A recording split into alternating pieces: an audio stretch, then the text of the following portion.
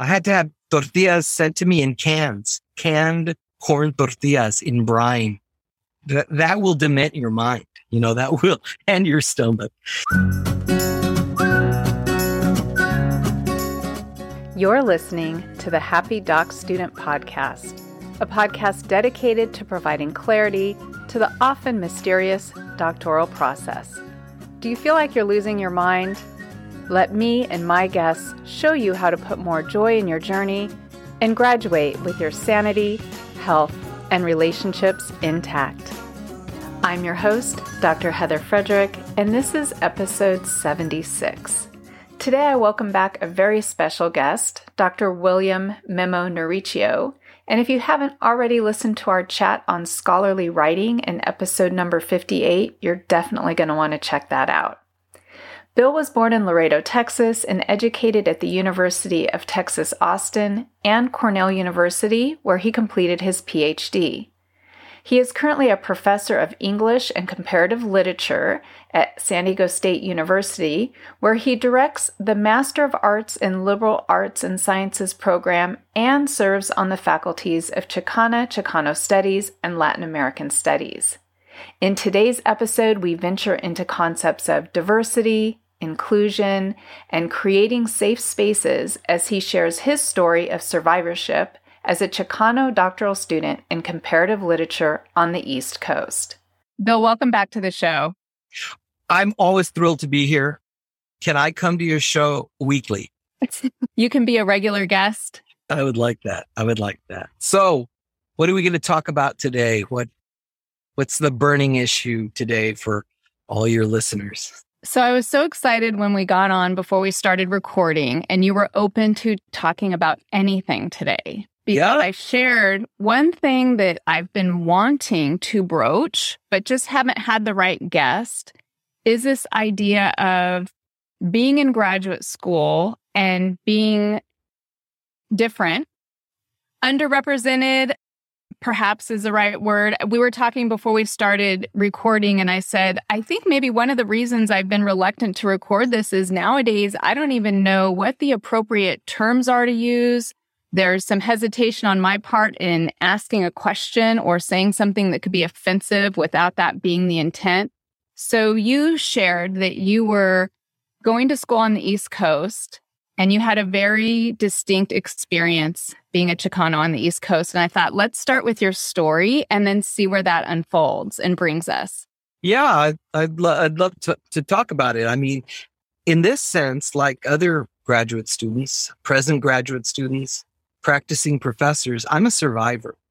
PhD programs and some competitive master's programs are designed to weed folks out. For instance, in my cohort, I was in a PhD program in comparative literature. I think I may be the only one from my cohort who's presently working as a professor in a university. The rest either were pushed out, and I mean that, pushed out, or dropped out. I had a colleague in my cohort, but in the English department, who was a Mexican-American from Southern California. And he had a professor, and this was one of the editors of the Norton Anthology, tell him at the end of the semester, you write really well for a Mexican. And he dropped out. He dropped out the next year. He just burned out. And that's an example of, people say, I don't believe in this systemic racism. But yeah, it's built into the system. And it's not even the system. It's the individuals who have inculcated this worldview. I mean, first of all, literature professors are not the most generous, amiable, empathetic people in all the world. I think half of us are sociopaths, or psychopaths or burnouts. And so sensitivity to the needs of our student isn't the first thing that's going to, come to mind. So when I got to Ithaca, I was totally freaked out. I was a scholarship boy. I'd gone to the University of Texas, and Austin was pretty diverse, though I was in an English program, and English programs are preternaturally Caucasian. Somewhat homogeneous? Somewhat. And as an English major, for whatever reason, I was focused on, I started my junior and senior year to really gravitate towards Latin American literature. So I should have been in the Spanish department, but no, I wanted to do it from English and Comp Lit. So already I was gravitating towards what I told you pre-interview, the status of the bizarre unicorn, right? The Chicano, large homogeneous English department. And then when I got to Cornell, it was culture shock. I'm from South Texas where it's 117 degrees in August, which thanks to global warming, everybody will be enjoying soon. And I went to Ithaca where if you're walking on the quad in December and your eyes blink, you can hear the ice crystals cracking. These are existentially bizarre things for a Chicano. But the other thing on the East Coast, there were no Chicanos. People just presumed because I spoke Spanish that I was Puerto Rican, or Cuban, or, some East Coast species of Latino. I had to have tortillas sent to me in canned corn tortillas in brine. That will dement your mind, that will, and your stomach, So I was alienated. I was alone. I was suffering from what most graduate students feel, which is that they don't have the goods. And I was surrounded by people who had the goods. And in my mind, acted like it. And, there was a strutting around like this was their milieu. And I knew it wasn't my milieu. So the self-doubt crept in. By the end of my second year, I had 4 incompletes. And I was probably going to lose my funding. And I remember it was the November of 85 that I just sat down and I wrote for a month straight. I just went we had a computer lab and I would get up at 5 a.m. and I'd just go there and I would write until 2 p.m. And I did that for a month. I knocked out all my incompletes and I said, I'm going to get a job. My background's working class, so I wasn't going to let all the money that I went there for nothing, right? I didn't have to pay tuition. I had a stipend. I had full support and I had that working class guilt. Well, I better work for my money. And so I got my act together, but it was cold. It was alienating. It was uninviting. Several of my professors were, pricks, and somehow I survived. So moving forward through my career, I've always tried to remember that initial freak out from graduate school. And it wasn't all bad. Of course, I had mentors that supported me, and you never want to underestimate the support of your colleagues in a cohort. I understand why it's been so hard for graduate students during COVID, because there's no cohort. The way you survive are the conversations that happen when the professor leaves the room and you walk and have a beer or coffee with your colleague, because those moments have been gone. We just turn off. I'm out of my Zoom and I'm here with my cat, right? Like, who do I talk to about the fact that I feel like a failure? Or who do I talk to about the fact that I don't think I got the goods, that I'm dreaming of quitting? There's no rapport. There's no feedback. And so anyway, I don't know if I'm talking about what I'm supposed to be talking about. That's where my mind is at, right? Well, you brought up a number of things I would love to spend some more time on. So the first was, you mentioned you moved from Texas, you went to the East Coast, and you found it uninviting. You had a culture shock. There was the weather. There was that whole thing. I came from Southern California, went to Massachusetts for my graduate work, so I had the cold thing too. While you were talking about the East Coast, I distinctly remember coming as a Southern Californian and so excited to befriend my peers. And everyone seeming so cold and standoffish to me. And so I invited some of my cohort over to my place. And after a couple of glasses of wine, I said, hey, it feels like people aren't as nice here. Nobody smiles. You're walking across campus and someone catches your eye and you smile and they don't smile back. They just look down and they're like, well, yeah, if someone smiled back at me, that would be weird. Right? There was this East Coast, West Coast thing that was transcending any sort racial ethnic group. And they said, but here's what you need to know, Heather. Once you're in, we will be loyal with you till the end. And I do have friends that I went through school with, but that we're still friends today. But it was one of those things that I didn't expect. So here I am, not a Chicana on the East Coast, and you're recollecting some of your experiences. And I remember very much feeling unwelcome and that it was uninviting. So I think that's interesting. Yeah, my closest friend turned out to be this beautiful man, this a gay man from England. He's passed away recently, Andrew Hewitt. And we were inseparable. Oddly enough, a Chicano from South Texas and a Brit from England. We were co-unicorned. We were even talking about we were going to infiltrate a fraternity, try and infiltrate a fraternity, and then write a collaborative piece on our adventures as first-year frat boys. And he was my refuge and my salvation. We were also very competitive against each other. We drove each other. He was incredibly patronizing, as only a British person can be. And he upped my game significantly. And he was never respectful of me being minority or anything. He just saw me as a mate. And it was healthy for me, I think, to hang out with him and kind of steal some of that, I guess, that colonizer's mentality. You know, it's a really funny thing because I'm one of these minorities who never had a minority experience until I left home, because Laredo is 99% Mexican American. I didn't grow up with a minority consciousness. Everybody was Mexican.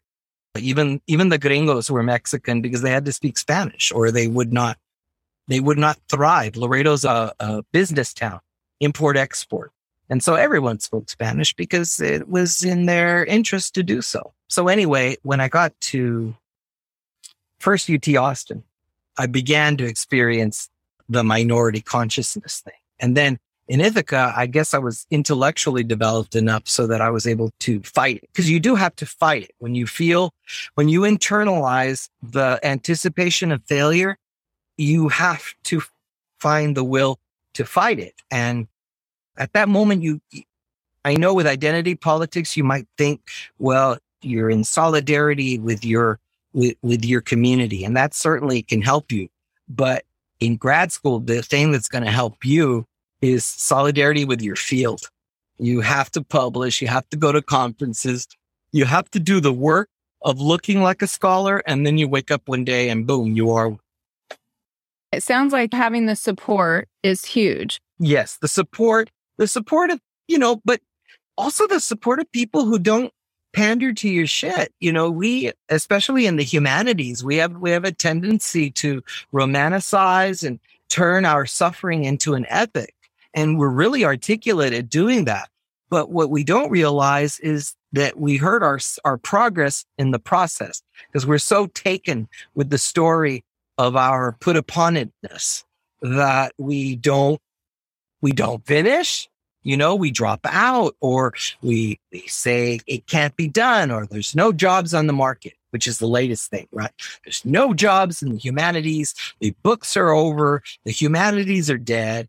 And, no, we've never needed more articulate writers in the era of fake news. We need incisive critics. We need dramatic intervention by people for whom words matter. And that cuts across fields, not just literature. We need great sociologists. We need great people in management who are not just focused on profit in the next quarter. That mentality, which drives everything. The neoliberal economy is killing culture.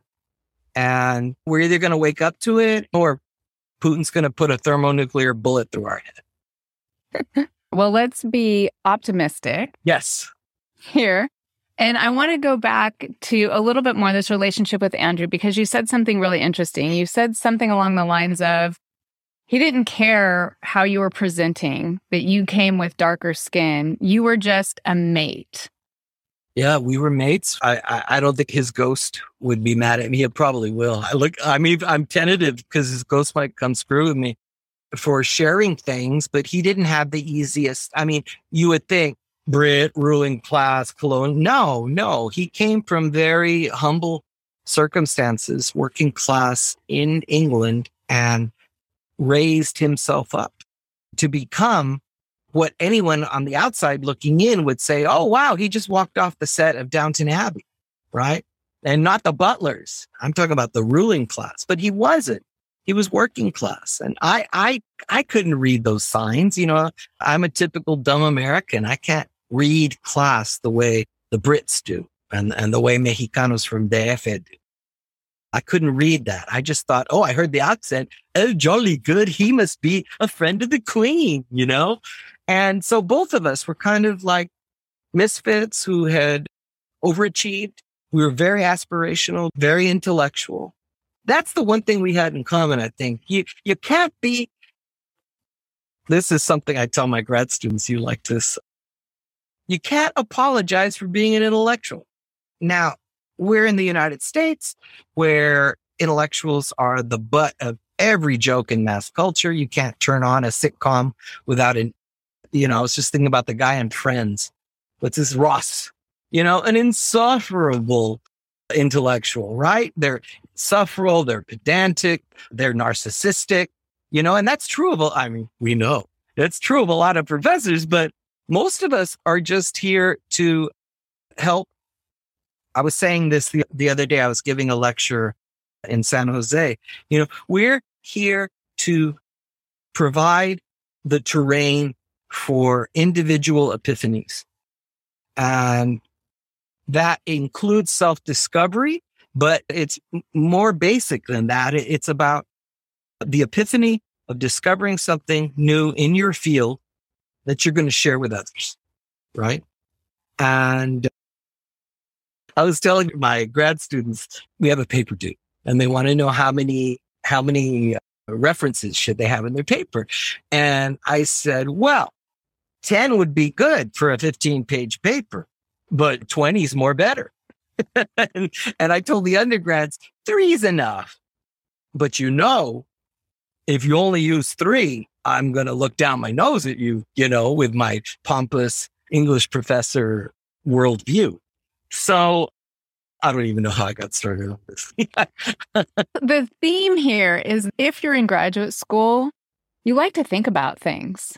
This whole intellectual kind of thread that's running through curiosity, wanting to know how things work, wanting to make a difference, wanting to create something that's never been created before. And so maybe that's a way that if we focused on kind of uniting there, these other things about us, like you mentioned, you didn't know Andrew had come from the working class. There's things that we can't see that when we're in graduate school, we could look alike, but be very, very different. We could look different and be very, very much alike. And maybe the common ground is just this thirst for knowledge. Yeah. The woman who really helped me with that was one of my mentors. She was my mentor at UT Austin and a nemesis at Cornell. Isn't that odd? As my undergraduate professor, she opened the world of academe to me. At Cornell, she was like my antagonist. She was always discontent with my work.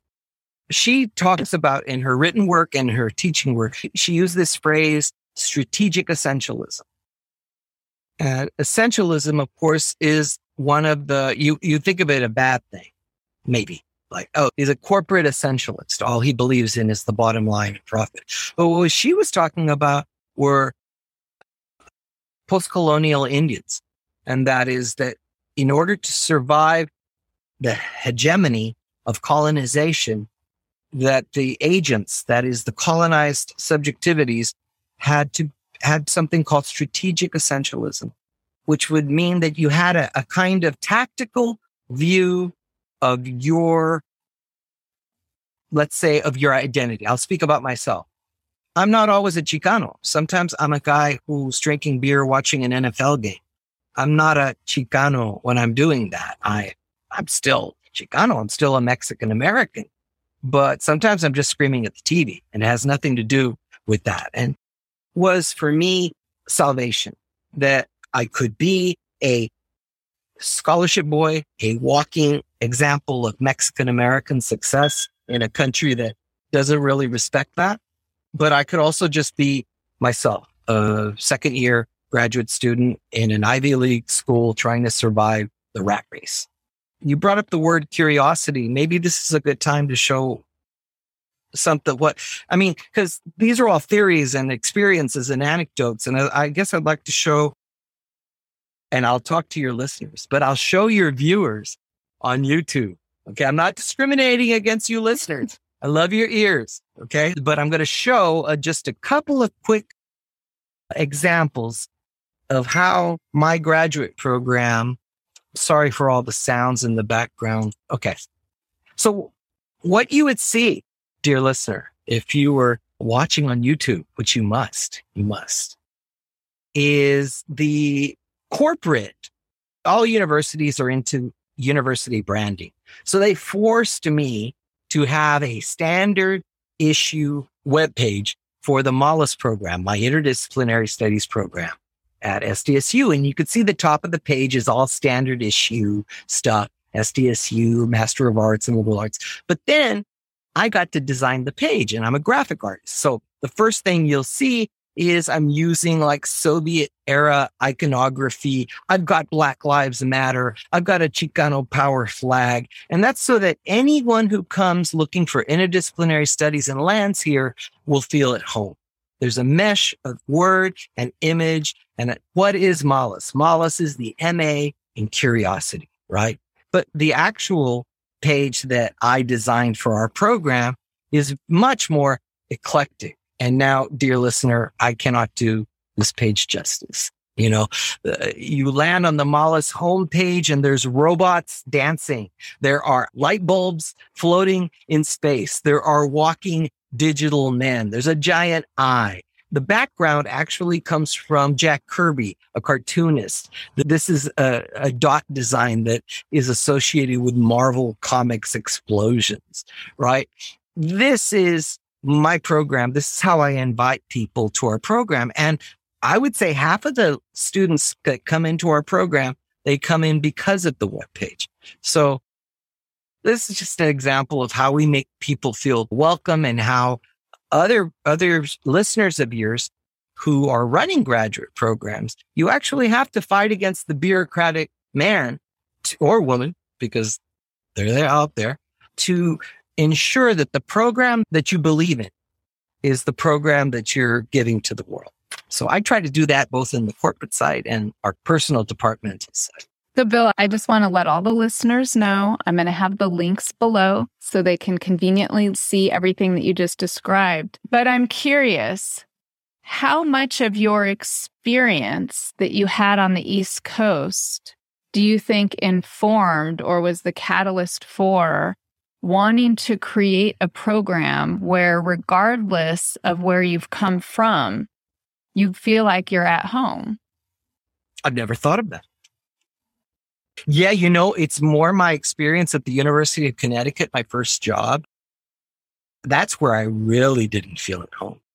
Maybe it's that. Oh my God, you're like Freud. I did not feel welcome in Connecticut. I have some dear friends there. If you're listening, I still love you, but that was horrible. That was horrible.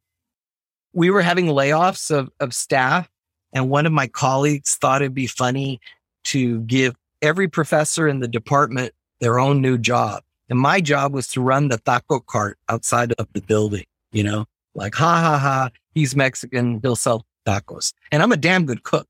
I make a damn good taco, but screw him. That was horrible. It was all this racism in Connecticut, because there, the English department was like old school white boys. And then I did crazy things like kick Shakespeare off a Masterworks list and put, Chicano cartoonists in my class for the modern novel. Oh my God, you would have think I spat on their grandmother's grave or something. These men were so deep, and I love my Shakespeare, but they were so deeply wedded to the idea of Shakespeare with a capital S. I was teaching Toni Morrison and Merico Paredes and Gilbert Hernandez. Again, it's like I sold their mothers down the river. That's how they were acting, to use an inappropriate but apt analogy. So, Bill, it's interesting because when I think about the quote unquote ivory tower, even though it's a place where you go to generate new ideas and learn new things and create, what you just explained was that you were being disruptive and it was not welcome. Well, yes. And it was the age of cannon busting. You know, my whole generation of scholars, ethnic American, gay, lefty, every flavor, we were deeply invested with making the foundations of truth with a capital T shudder. We were deeply invested in shaking up things. And, you know, we're one of the first generation of scholars that were post-Vietnam. I was 9 or 8 or 7, you know, when the Vietnam War was coming to a close. We were the generation after. And we were convinced, or we knew, that universities were part of the power structure. And it was our job to make it shudder and to change it, to embody change, to embody a new kind of dynamic. And I know I brought that to my classes, and I was brash and I was loud. And I was young. I was 26 years old. You know, I met you when I was 29. At UConn, I was 26. I was a baby. And that this baby, Mexican, was changing the order of things. Oh, my word, what a barbarian. You know, it was scandalous. It was really scandalous. That said, my undergraduates loved it. We had so much fun. It's from my students I've always received the most sustenance. I sometimes think I'm a vampire. You know, during COVID, I swear, look at the gravy, you could see it. I aged like 10 years in 2 years. You know, I swear I had all my hair color before COVID, and then it just went gray because I wasn't around young people anymore. So in that regard, I think professors are like human vampires. We thrive off the energy of the next generation. And some of us are really dedicated to bringing them into the party. You know, others are gatekeepers. It's infamous among Chicanos. There are Chicano gatekeeper professors who keep other Chicanos out. I made it my role from a very early age to just be the antithesis of that. Like, I'll be the ladder for you. And I have probably 25 mentees who are PhDs now, you know, and that's from SDSU. We don't even have a PhD program. I mean, folks like you. Yeah. You were my first mentee who became a professor. When you talked about getting energy from the students, I think that's a hallmark of a good professor, of a professor who inspires and engages, and a professor who can create an inclusive environment. I'm just wondering, do you have any off-the-cuff tips for people out there, whether you're a student who's going to be in a position of creating an environment for an up-and-coming student, or maybe you're an administrator or a faculty member? What would you have liked to have said back to the faculty when you were in graduate school? What would you have liked them to know about your experience and how they could have been more supportive? It's funny. I was talking about this morning because I'm working close with my English graduate program. I have my own grad program, but I'm an English professor, and I've been kind of at arm's length with my own department. But what we were talking about was, especially with COVID, our graduate students don't know guild rules. I always talk about grad school of being like a guild, like young monks apprenticing under old monks who teach them the inner workings. Well, this COVID generation of graduate students, God love them, they don't even know that they don't know the guild rules. And the reason they don't know the guild rules is that once Zoom shuts off, there's none of that conversation in the hallway. There's none of that conversation over drinks. It's where we vent, we let down our hair, we get our panties out of a bunch. All of those metaphors happen over coffee, over beer, over arguments, sometimes with our professors. That was the other thing. That's gone now. I guess the thing that I would have valued more were just to see efforts. Even if they don't go, which they don't anymore, invite your students to join you at art openings. Or if you're giving a lecture locally, invite them to it. The social dimension of the intellectual for me is everything. And I think it's the thing we do worse. I think that a lot of us have no grace or social skills and that we alienate the very people we are paid to mentor. And if we're not deeply invested in the guild, in this thing that we do, we'll get out of the way because there's thousands of PhDs who are not being hired and you burnouts just need to quit. Do you hear me? Quit. A lot of old farts need to get out of the way and stop hurting people. If we did that, I think Chicano, Black, trans, they'd all thrive. They'd all thrive. I think this idea of just making an effort really struck me. It's so simple, but so profound if you just make an effort. Yeah, and you've got to be brave too, because other folks aren't going to like it. I brought wine to seminar once, and this woman turned me into the president the week that my tenure was on the president's desk. So it was really bad timing for me to indulge in being friendly. I taught by candlelight in a seminar room. I took all my graduate students out for these performance artists that were on SDSU's campus. It was quite a scene because they were doing this ritualistic dance nude with candles. And oh my God, sometimes you have to take people out of their safe space in order for them to know it's safe to be human. And once you establish that trust with your students, you have no idea how far they'll go. They just need to know that people believe in them, but they don't know that if you don't let your hair down. It's a tricky razor's edge. And I have to say, post Me Too, cuidado, be very careful, be very respectful. The thing I've learned, I have sort of a sense of humor. I don't know if listeners can tell. Your jokes don't always land.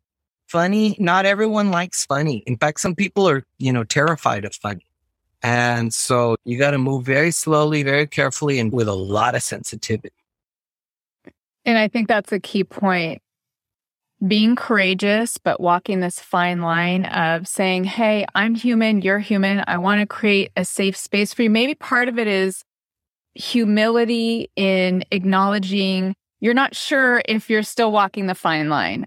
I want to create this space. These are the things I'm about. I want you to be able to trust me. Let me know when I cross the line. Let me know when you don't feel safe. If we could just have those conversations. I know personally, sometimes it feels like it's easier to just not have the conversation and err on the side of being conservative. But that's probably what leads to burnout and lack of engagement with students. It just becomes so vanilla. It does. It does. Humility is the last thing you're going to find from a lot of professors in arts and letters and the humanities. And yet, without it, we don't have the flexibility we need to engage and, dare I say, inspire the next generation of graduate students. I really believe that all we're supposed to do is to clear the way for magnificent epiphanies. And if we can just get out of the way with kindness and insight, then we've done our bit as professors. Okay, so this may end up on the cutting room floor, but if you could go back and talk to you at 26, what would you say? Move slower. Don't try to change the world so fast. But no, see, I'd hit him. I would shut up. You don't know what the hell you're talking about. Time's a wasting. We got to change things. We got to move things. Foucault taught us that universities were part of the colonized, and Edward Said taught us that universities are part of the problem. If anything, we're the mid-level managers that assure conservative continuity, but we don't have to be it. And we can't. Time's a wasting. and the encroaching corporatization via AI of the world is going to make this a really boring and oppressive country. And so I think I'd go back and tell him, thank you. Thank you for surviving. Thank you for trying. Thank you for trying to break things in ways that benefited students. Students first, guild second. Students first, because they don't have our paycheck. They don't have our credentials. They don't have the sanity and sanctity that tenure provides for us. So the least we can do is provide a playground, an intellectual playground for their discovery. And so I think I'd go back and I'd tell him, good job. Just keep doing what you're doing. Just keep on keeping on. Yeah, I haven't learned a thing. I'm still that guy. I'm just, grayer hair and move a little slower. Well, Bill, thank you so much for spending time with us again today. And I can't wait to have you back. Thank you for giving me the opportunity. And dear listeners, thanks for listening. And check out the YouTube. Yeah, hit the links. Thanks so much for listening. And I look forward to connecting with you on the next episode. Until then, I'm wishing you more joy in your journey. The Happy Doc Student Podcast is brought to you by expandyourhappy.com, and you can learn more there. Hey, one more thing. Just a quick reminder that the information, opinions, and recommendations presented in this podcast are for general information only.